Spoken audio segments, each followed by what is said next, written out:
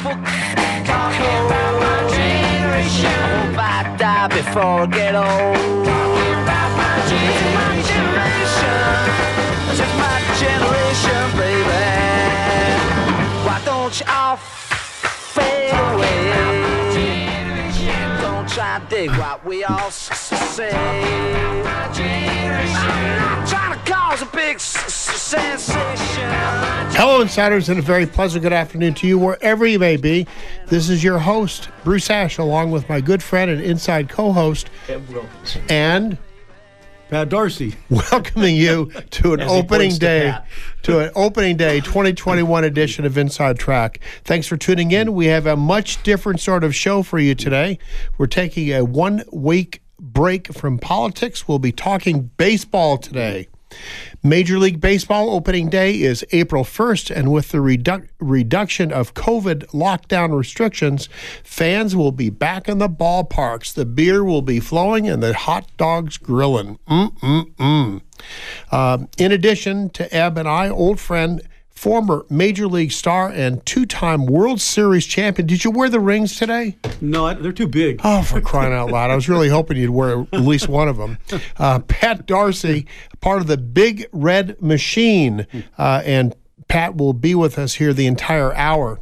Joining us around the third inning today at 1:15 via the Tucson Iron and Metal Surplus Live Line will be author Will Gajan, who wrote a very interesting book about the other college league, Cape Cod, Alaska, California, and Midwest leagues. Joining us in the later innings is our cleanup hitter, former Major League player and MLB channel analyst Bill Ripken, who will talk to us about his book, State of Play, and generally talk baseball in the upcoming season. So grab your glove, put on your cleats, and get ready for baseball. We welcome your calls about baseball today at the Tucson Iron and Metal Surplus Hotline at 790-2040. This portion of the show is brought to you by my co-host, Eb Wilkinson, and Gary Imus from Imus Wilkinson Investment Management, whose baby step approach to your wealth management is designed so you never have to solely depend on socialized security. Eb manages family wealth for our own family and does a great job. Call Eb at 777-1911 and let him help you also. All right, friends, I have a disclosure to make. I've never played one inning of baseball. Never had an at-bat in an organized game other than the scrub games we played on the empty lot across the street from our house on Richards Place. Growing up, I was always the last kid chosen for those games because I was the biggest spaz on our block. Couldn't see the baseball, couldn't do anything right. But I love baseball, listening to Vin Scully in the middle of the night. Dodger baseball at that time was played on the radio stations here. And I'm hoping to make this kind of a show a yearly tradition on Inside Track because baseball is a very small d democratic game where everyone is judged solely by their results. Hit a home run, pitch a great game, or make a circus catch flying into the deepest part of the ballpark to deny the other team of a win, and the crowd cheers and remembers the play, sometimes forever. However, strikeout, looking to end at the end of the game or commit an error in the field, and you're stripped naked in the middle of the ballpark for everyone to see you. In baseball, as in life, even if you strike out, you have a chance to redeem yourself in the very next inning or in the next game. Among many things, that is why baseball is such a great game. Many of our listeners know local baseball star with the Reds and the Astros, Pat Darcy. Not only a great pitcher, but a successful business person, community leader in Tucson, and Pat, overall, good guy. You're one of the good guys. Pat was excited about talking baseball with us on Inside Track, and he showed up here at KVOI last Saturday. He just couldn't wait to get here. You never gave me the date.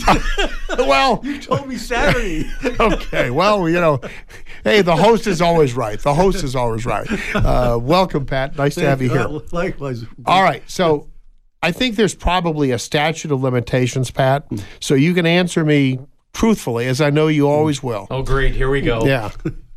Major League Baseball commissioner warns today cheating pitchers, he calls them, about using foreign substances on baseballs. Did you ever use a foreign substance on a baseball to give it a little extra spin? Well, it was different back when I was playing, is that they, the ball stayed in plate a lot. And sometimes you get a ball that, National League balls were smaller than American League balls.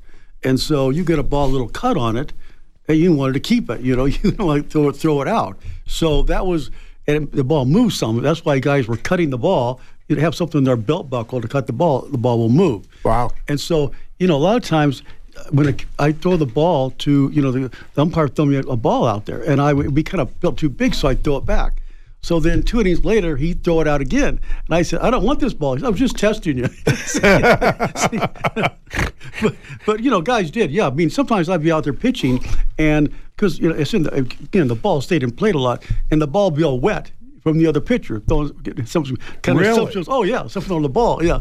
I never thought about it that way. Yeah, because it's not like today, the ball touches the ground, they throw it out of the game. Right. These balls, in fact, you threw a player threw the ball in the stands, you got fined.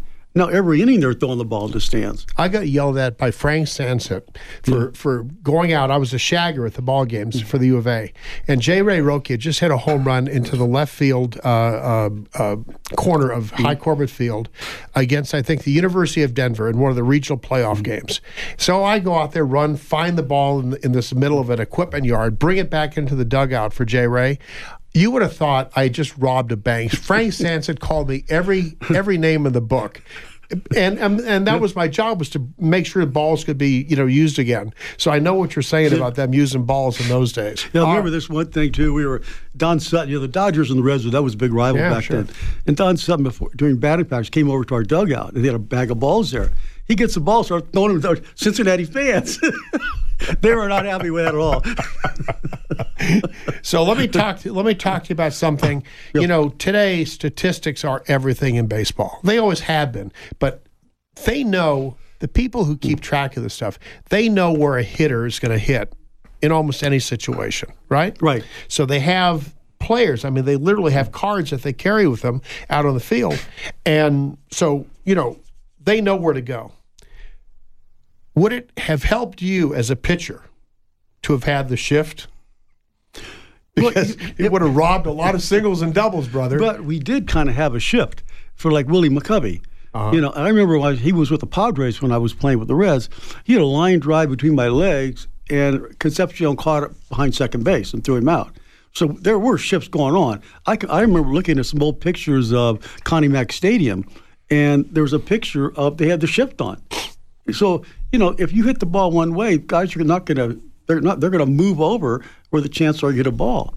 And so that's just the way it is. Hitters are going to hit the way. They're going to pull the ball. They're going to pull the ball. And like you see these players now, there's no one on the left side of the infield. They could butt and get a hit, but they don't want to They want to hit a home run. That's right. Yeah, it's crazy. So, question for you.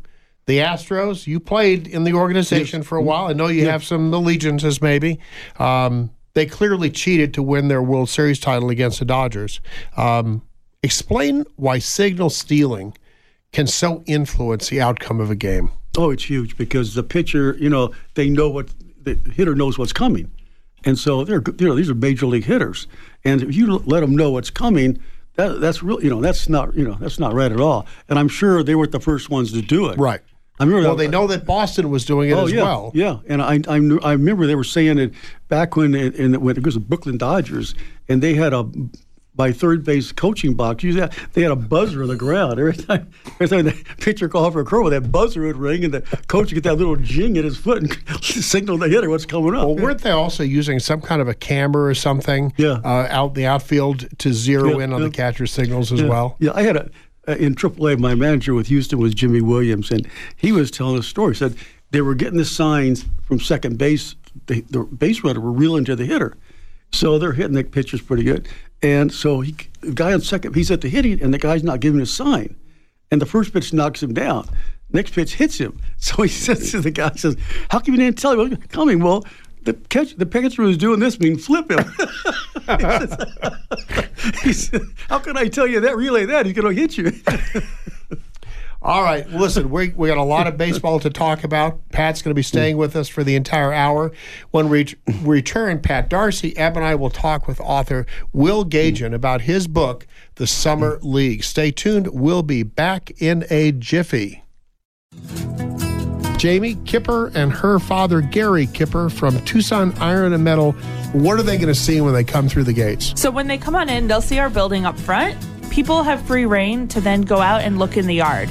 So it's not a typical scrapyard with a ton of big machinery. We have a couple of forklifts around, but that's about it, just to help move material. So when you come in, it's all organized by material, whether it's square tubing, angle iron, roofing, and then there is a pile in the back, which is still organized and easy to get through, but that's stuff that comes over from the scrap. So we're unique in that we get stuff in from the scrap, which a lot of artists and people will like or reuse, whether it's a sink that someone needs for their house. We sell literally anything made of metal. Tucson Iron and Metal Surplus. Call 209-1579. Stop by the yard, 701 East 36th Street. Open Monday through Saturday. It's termite season. Hi, it's me. And bugs fear the blue trucks from Essential Pest Control. Go blue at Essential Pest Control. We'll eliminate those bugs, bees, and termites. And stop paying too much to that national provider. Buy local for great service and affordable rates. Call Essential Pest Control because termites fear the blue. Run for your life. Call for the blue trucks from Essential Pest Control. 886-3029. That's 886-3029. Or check online at essentialpest.com. I'm Eb Wilkinson with Imus Wilkinson Investment Management. I don't ever want you to be dependent on government ever again. I want you to become financially independent. You will never, ever have to depend on socialist security for your survival. We are here to guide you to financial independence. That's imuswilkinson.com, 777-1911. That's 777-1911. Welcome back to Inside Track. This portion of today's show brought to you by my friends Jamie and Gary Kipper from Tucson Iron and Metal Surplus and Essential Termite and Pest Control. These are two great locally owned family businesses you can depend upon. I do, so should you. Jamie is just about ready to give birth to their second child, and wish her on. She's due, I think, April 4th. Hey, I was first introduced to our next guest, Will Gajan, in a book review a little over a year ago in the Wall Street Journal. That's my go-to place for book reviews. His book, Summer Baseball Nation, 9 Days in the Wood Bat Leagues, caught my eye because I hung out with several U of A baseball players when I was in college who either played in the Alaska or Cape Cod Summer College League. So, Will, welcome to the show. Yeah, thanks for having me, Bruce. I appreciate it. Yeah, so what prompted you to write Summer Baseball Nation, 9 Days in the Wood Bat Leagues? Yeah, it was in the works, for a while. The roots of it probably go back to growing up. My family always vacationed on Cape Cod, so we went to Cape Cod League games, and I kind of fell in love with it. Just the idea of seeing these future major leaguers, and you're really seeing them up close, and you're getting autographs after the game, and they're passing the hat, and it's the players coming around. So I just loved that part of it. And then as I grew up, I got into sports writing, started covering the New England Collegiate Baseball League at a local paper in Rhode Island where I live, and continued to follow the Cape League with a blog online called Right Field Fog. And from there, I just sort of discovered that there are leagues all over the country that are kind of doing the same thing. It's big talent, and it's small towns, kind of a community atmosphere. So I decided to take the plunge and try to tell some stories from Summer Baseball Nation, and that's what we did. So, Bill, explain why these summer leagues are called the Wooden Bat League, and why is that so important to these players? Right. So college baseball for a long time has used metal bats, and that's different, obviously, from Major League Baseball and pro ball in general. So this offers a chance, for them to get challenged. Not that they may use wood bats, growing up playing AAU ball and that sort of thing. So it's big for them, preparation for the pros, and it's also big for scouts and for major league teams to look at these guys and say, all right, this guy may have had, inflated power numbers, his batting average was better. Where does he really fit? Then they see him in the Cape League or the Alaska League or any of these leagues really, and they see what he does with a wood bat, and they see what pitchers do when they're not facing guys with metal bats. So it gives a sort of a better picture, and so it's a good opportunity for these guys, especially in the off season.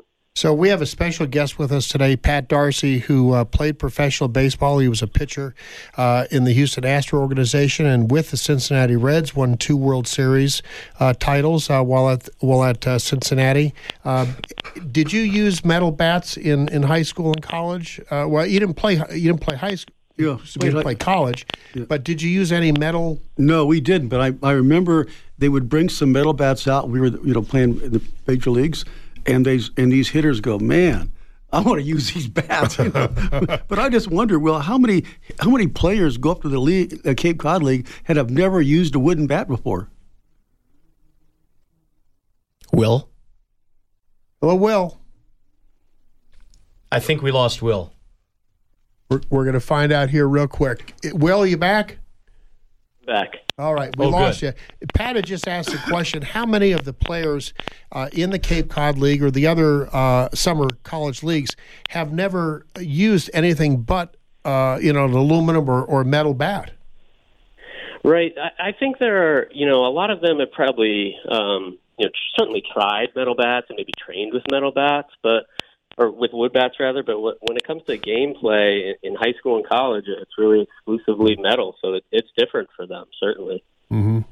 Yeah, I was saying that they would bring some, when I was playing in the major leagues, they'd bring some metal bats out, batting practice, and the hitters go, man, I want to use these bats, but, they didn't, it was all wood bats, in major leagues, still is. Yeah, I mean, it seems like it's a huge difference by all accounts. Yeah, you can't break the bat. Hit somebody with the handle, they'll still get a base hit on it. Yeah. Right. Yeah, you get jammed and still get a single. So, Will, pre-COVID, these different college leagues were doing pretty well. How has COVID affected them? Were they playing it all last summer? It was a little bit of a split. Some leagues took the whole summer off, and then some decided to try to give it a go, either short seasons or some modified seasons. A few leagues did kind of pods, like the Northwoods League, which is a big league in the upper Midwest. They would have 3 teams playing at one location and just sort of round robin playing each other. So it was a tough year. Even I think some of the leagues that did play, they maybe couldn't have the same fan support that they had, right. couldn't take in as much revenue.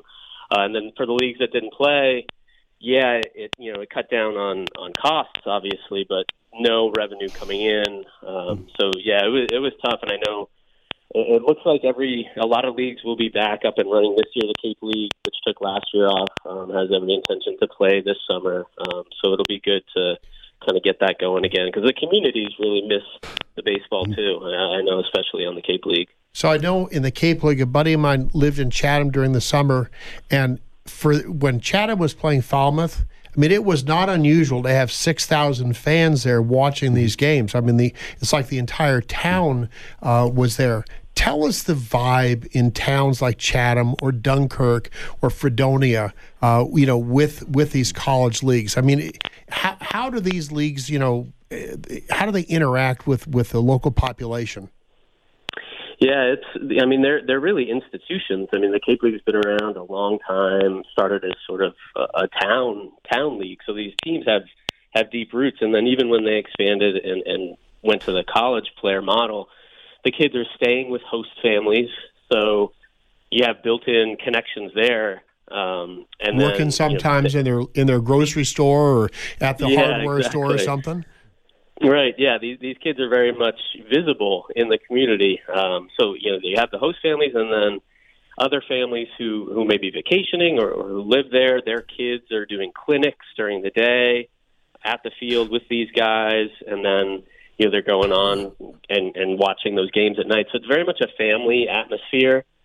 and you'll see guys, years later when they're in the major leagues, they're inviting their former Cape Cod host families to come to games, and they're taking pictures and all that stuff. It really, if you form some deep connections, even though the summer is short. Hey, Will, this is Ebb. Quick question. Your parents are from New England. Correct. How the heck did they end up in Louisville, and what were they doing that allowed you the ability to go to New England for the summers? Yeah, my dad was a professor of biochemistry. He taught medical students and dental students, so he got a job at the University of Louisville. So that's what took them down there.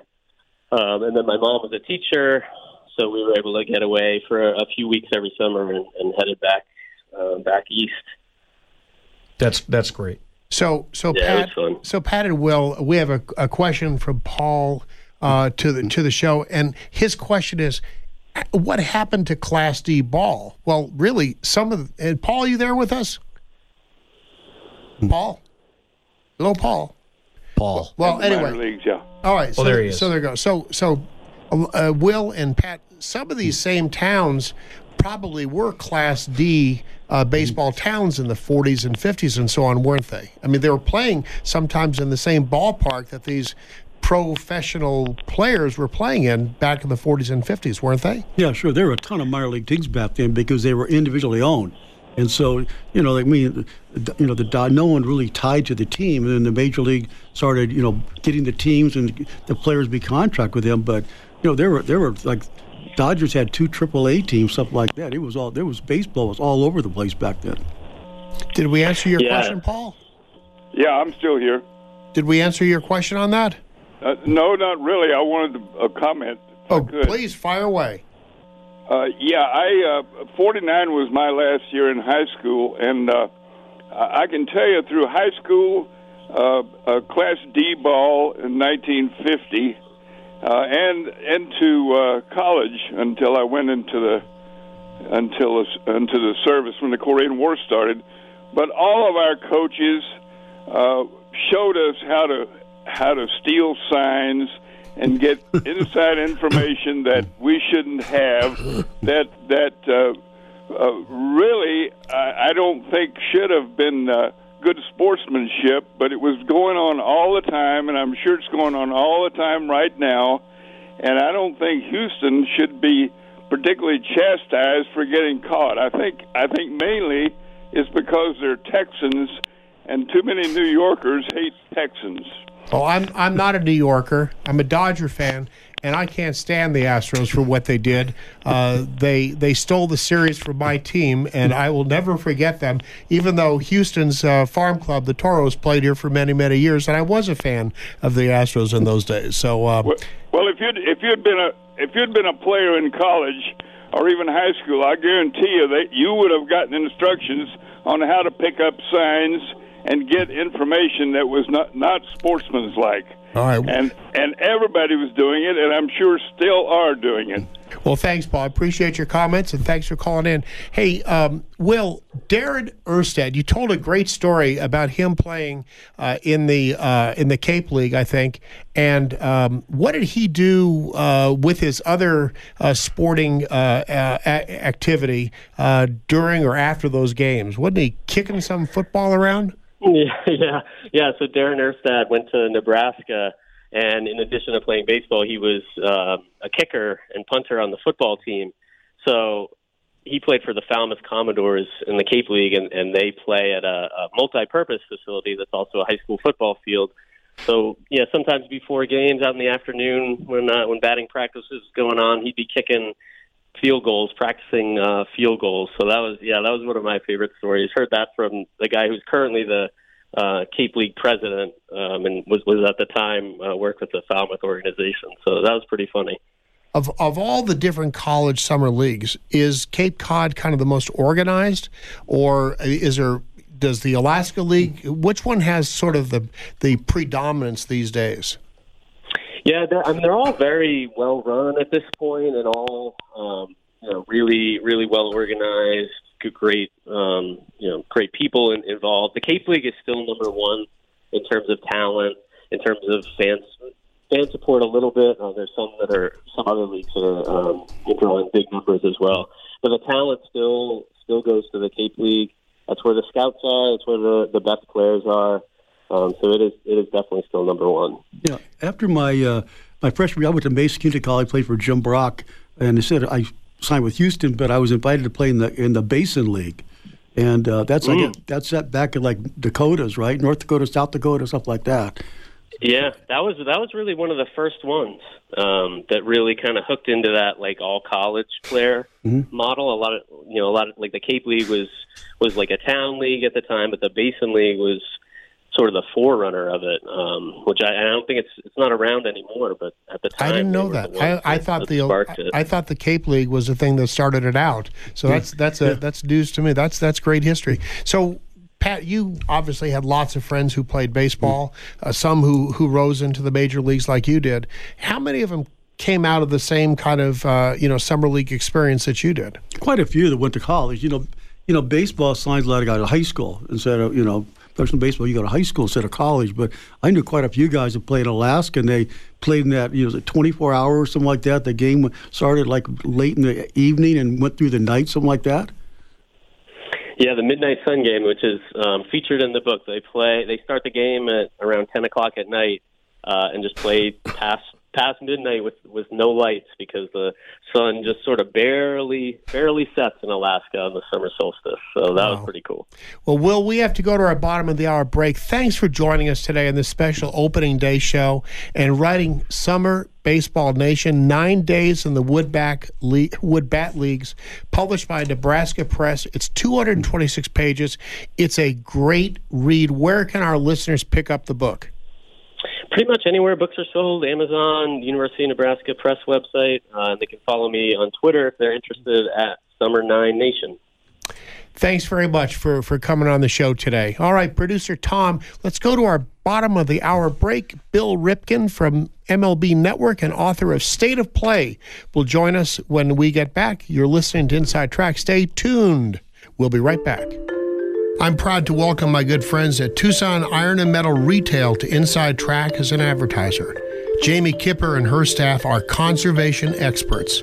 They sell round and square steel tubing, metal plate and roofing materials, as well as new and used steel, aluminum, and stainless steel to ranchers, artists, interior designers, roofers, and do-it-yourselfers, just like all of the listeners here. Tucson Iron and Metal Retail is open Monday through Fridays, 8 a.m. to 4:30 p.m., and Saturdays, 8 a.m. to noon. Tucson Iron and Steel Retail, 701 East 36th Street.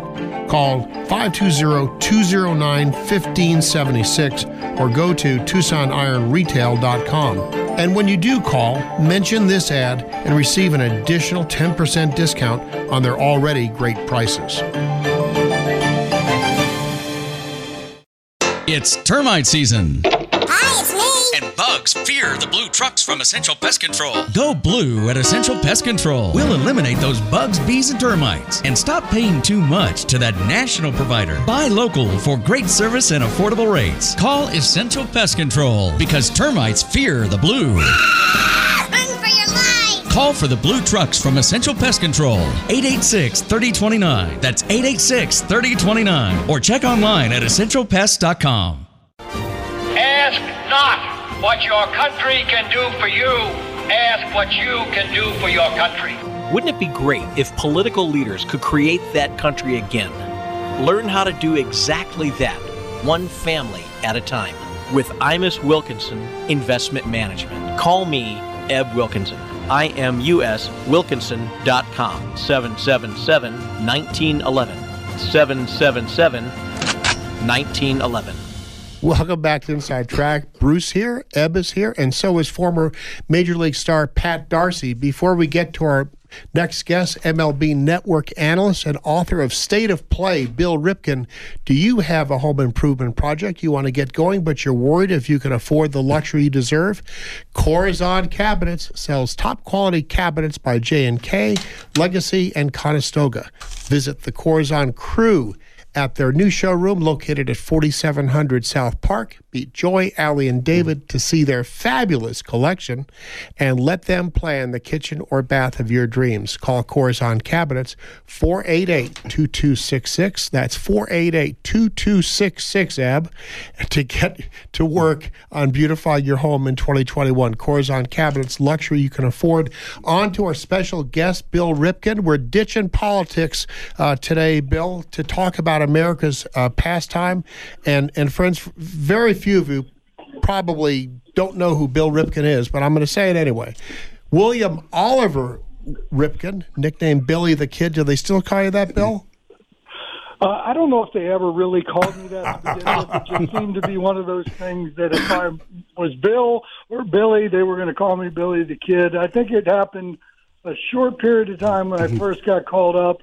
That was right around when Oliver North craze was going wild. And I saw him sitting in Memorial Stadium, and I made reference to both of our haircuts were similar, and that seemed to take legs of its own, too. So I don't know how much anybody really called me Billy the Kid, but I'll take it, whatever.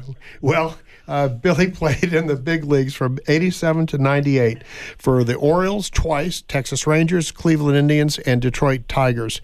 During his career, he batted and threw right-handed. He is part of one of the most famous baseball families ever. And Bill is a radio. Are you still a radio host at XM Satellite?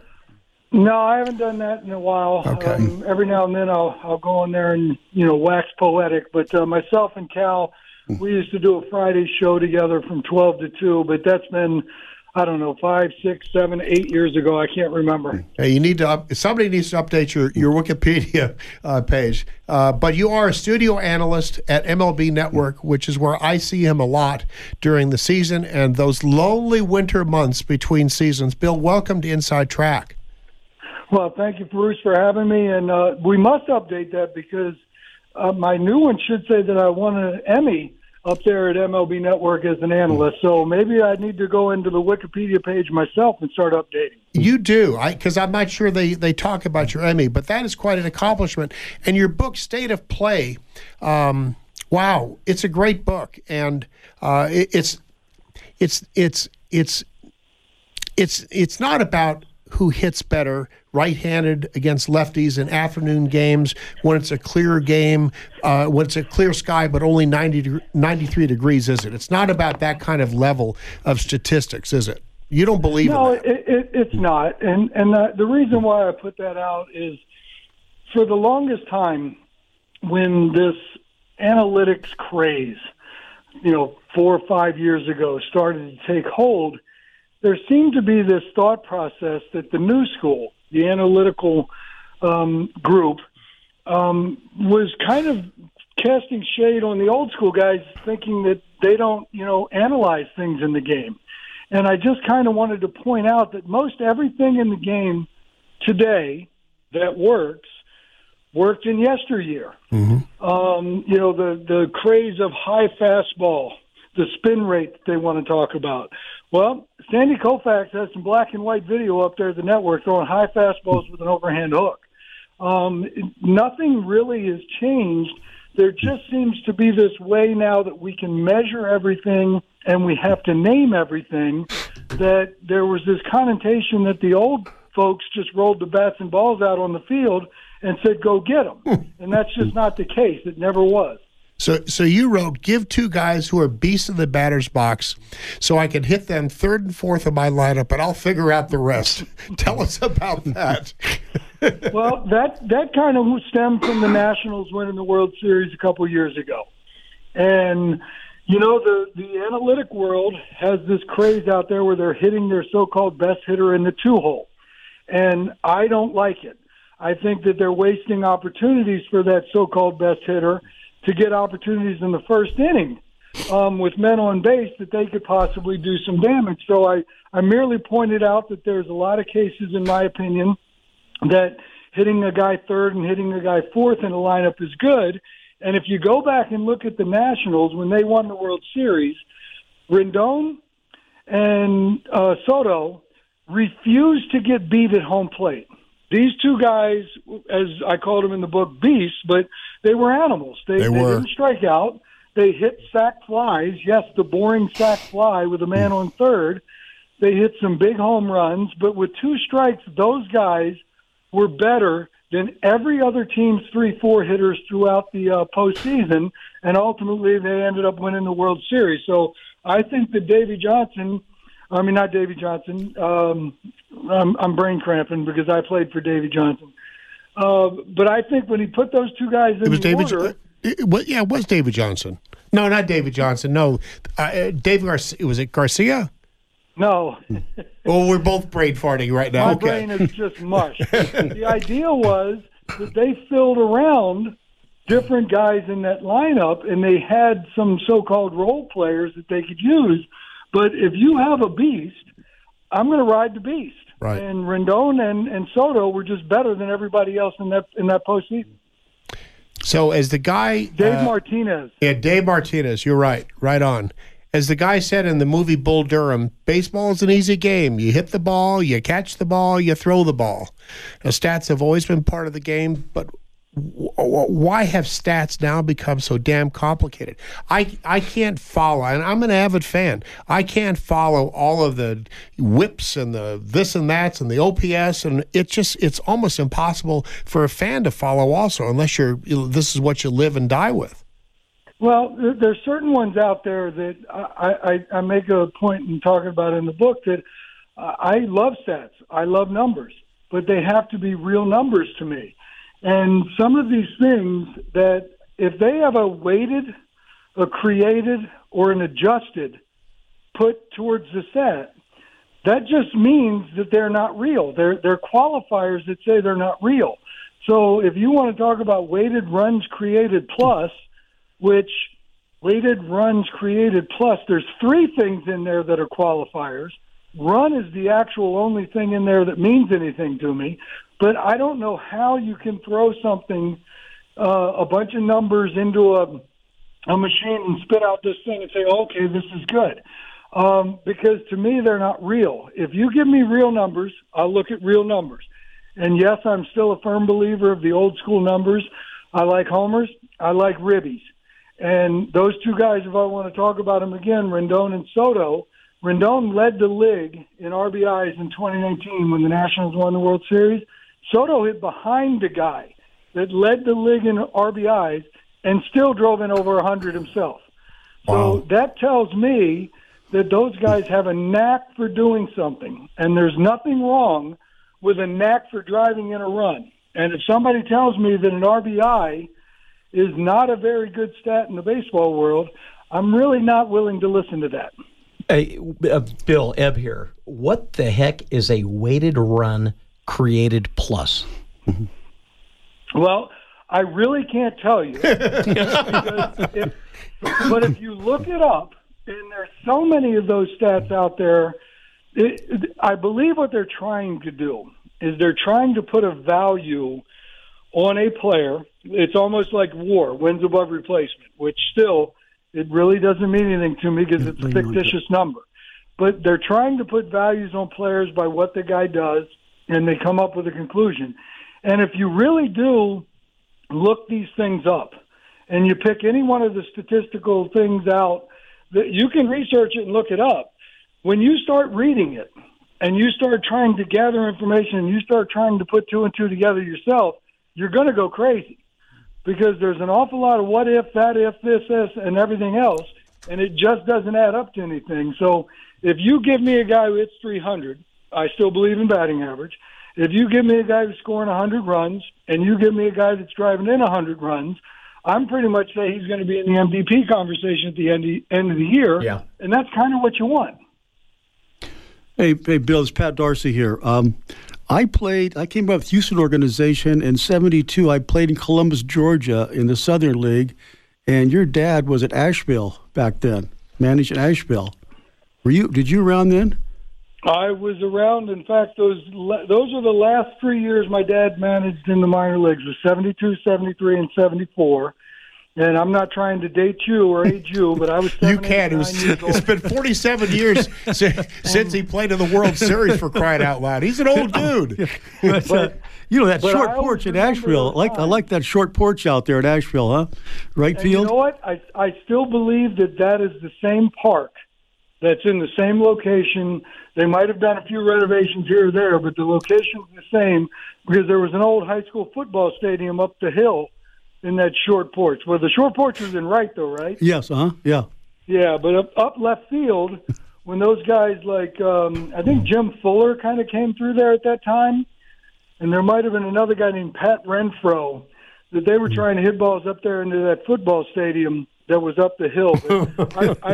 I remember as well as a 7, 8, 9-year-old kid could remember. I had very fond times of Asheville. Yeah, we stayed in this place called the Battery Park Hotel, which was built like 1910.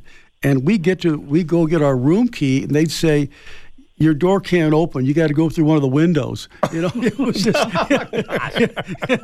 it was an old hotel, man. I'll tell you that. Only the best of the Southern League.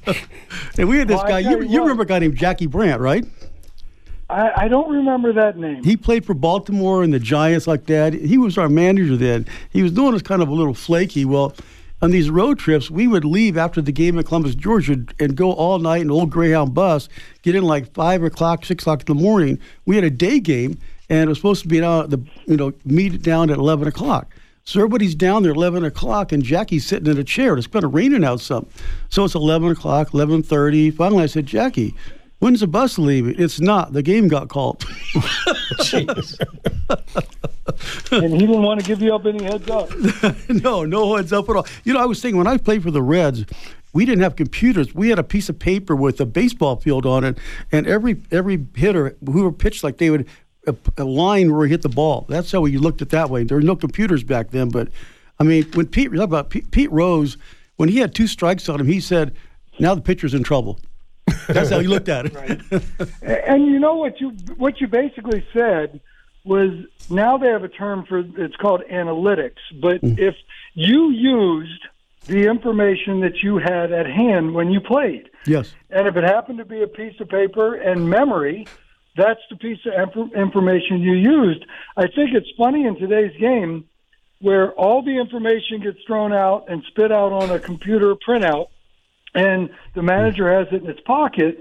And I think they have a tendency to not view the game with their true eyes and actually use that information to make the final decision. I think that was a very good case with Blake Snell in the World Series last year against the Dodgers.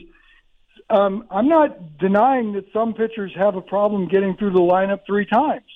Right. But Blake Snell that day was not maybe the Blake Snell that's had problems getting through a lineup through the 3rd time. And I think they're willing to dismiss the information, the human brain. They're willing to dismiss that for the computer printout because they think in the long haul that's going to end up being right more times than the human brain. I don't know if that's actually accurate or not, but I kind of still like watching the game and making a determination of what I see right in front of me.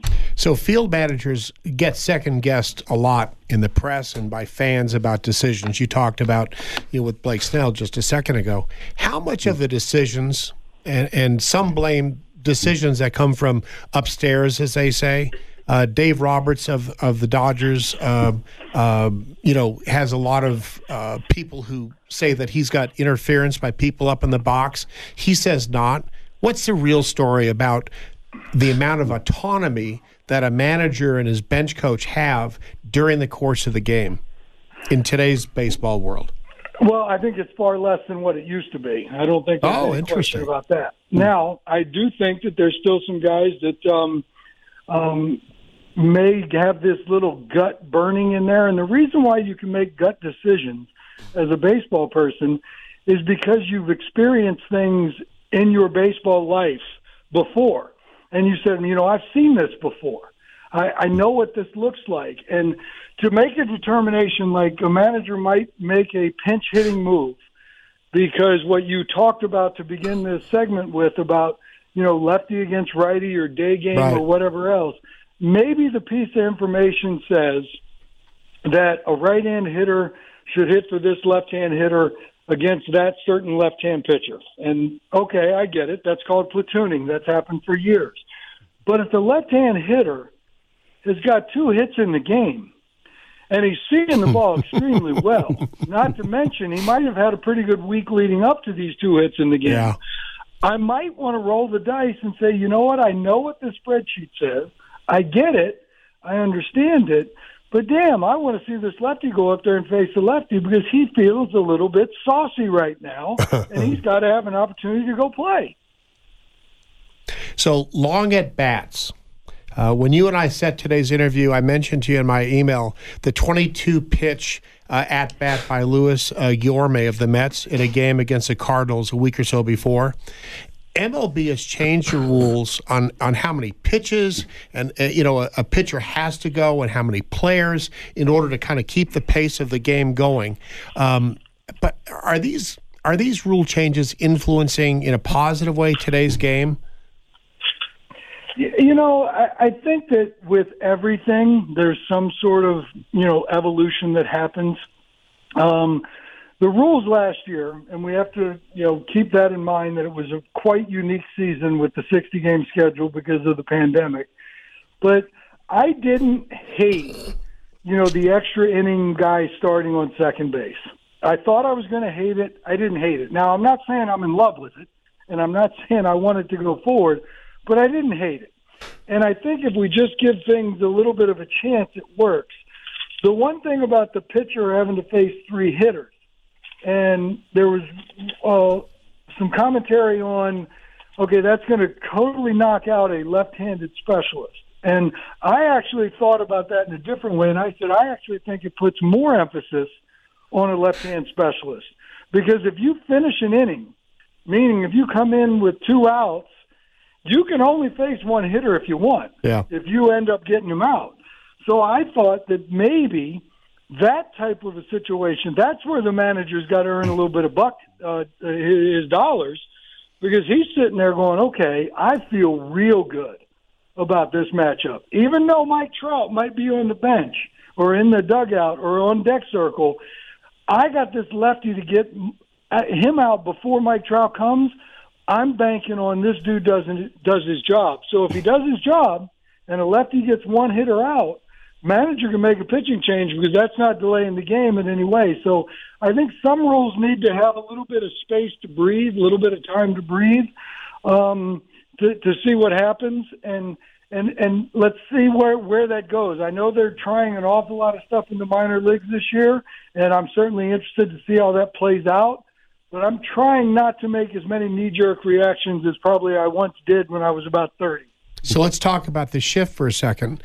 And I asked a question about the shift from another perspective. With the use of stats, as we talked about earlier in the show, the manager knows exactly where to position the men in the field.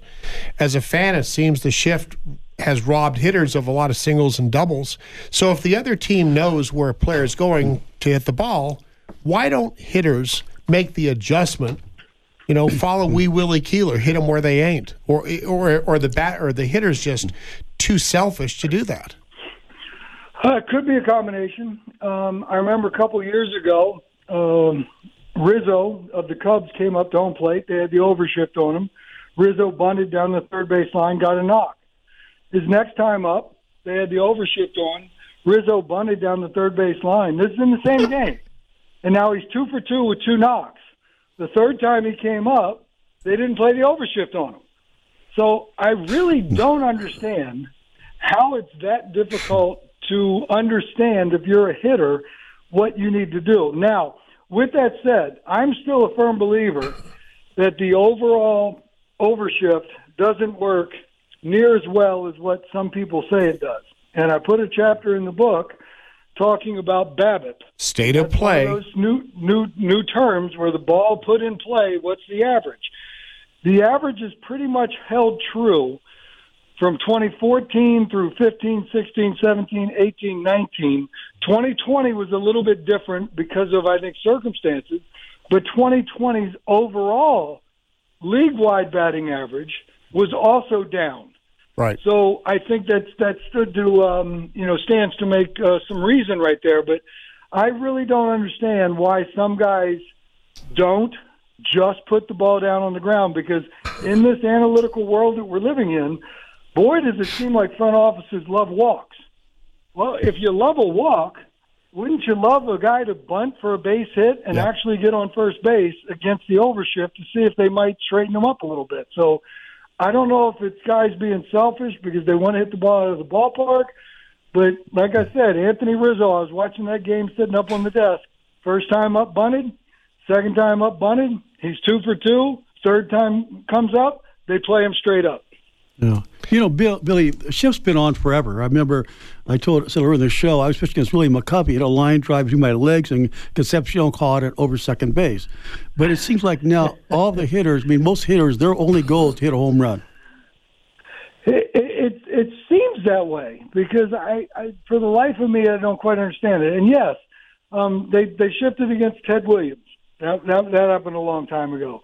I remember playing out in front of the Baggy in the Metrodome when Ken Herbeck was up. I remember Bye-Bye Balboni. I'd play him over. I remember that name. Dave Winfield when the count got to 3-1.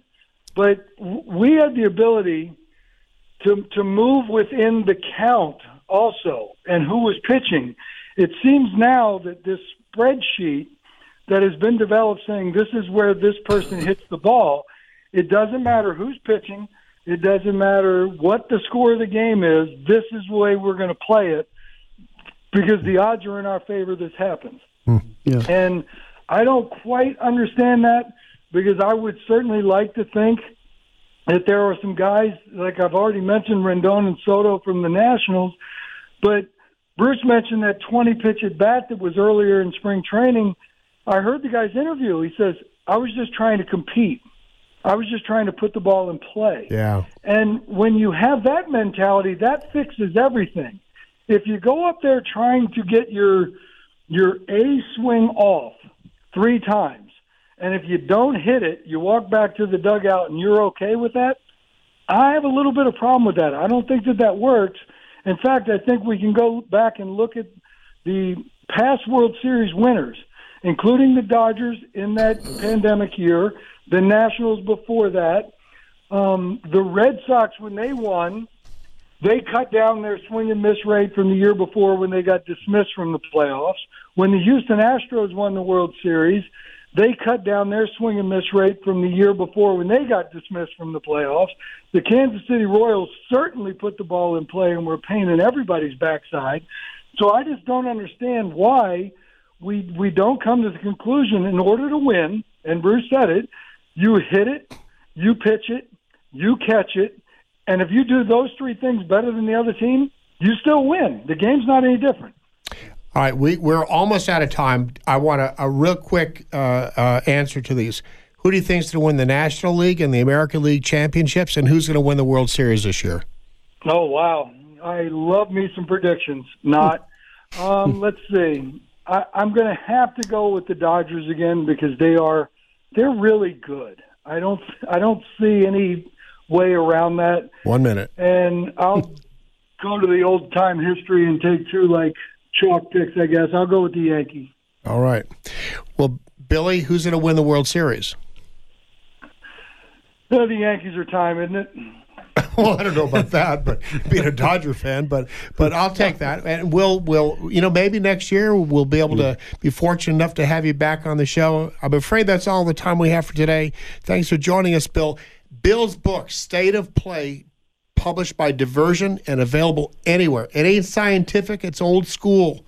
And thanks to author Will Gajan and also former Cincinnati Reds pitcher Pat Darcy for a great show. We have another great show for you next week when we'll be talking to Heritage Foundation founder Ed Folder. Until next Saturday, this is Bruce Ash, Ed Wilkinson, and Pat Darcy. Wishing you all a very pleasant good afternoon. Play ball. Customers come first at Tucson Iron and Metal Surplus. What other kind of customers do you have? So our biggest customers are actually like ranchers and people from outside of the Tucson area. They're buying a lot of square tubing. They're buying a lot of stuff for their ranch to close off fences.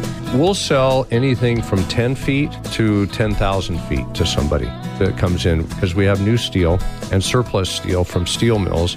The reason we're able to get such good pricing on some of this stuff is A, we sell scrap to the mill. So we have a relationship there, and then we can buy material, what they're making, bringing it back. And so we save on freight, and we have relationships for years with them. So I think that's really our niche market. We'll sell whatever you need. Tucson Iron and Metal Surplus. Call 209-1579. Stop by the yard, 701 East 36th Street, open Monday through Saturday. I'm Eb Wilkinson with Imus Wilkinson Investment Management. I don't ever want you to be dependent on government ever again. I want you to become financially independent. You will never, ever have to depend on socialist security for your survival. We are here to guide you to financial independence. That's imuswilkinson.com, 777-1911. That's 777-1911.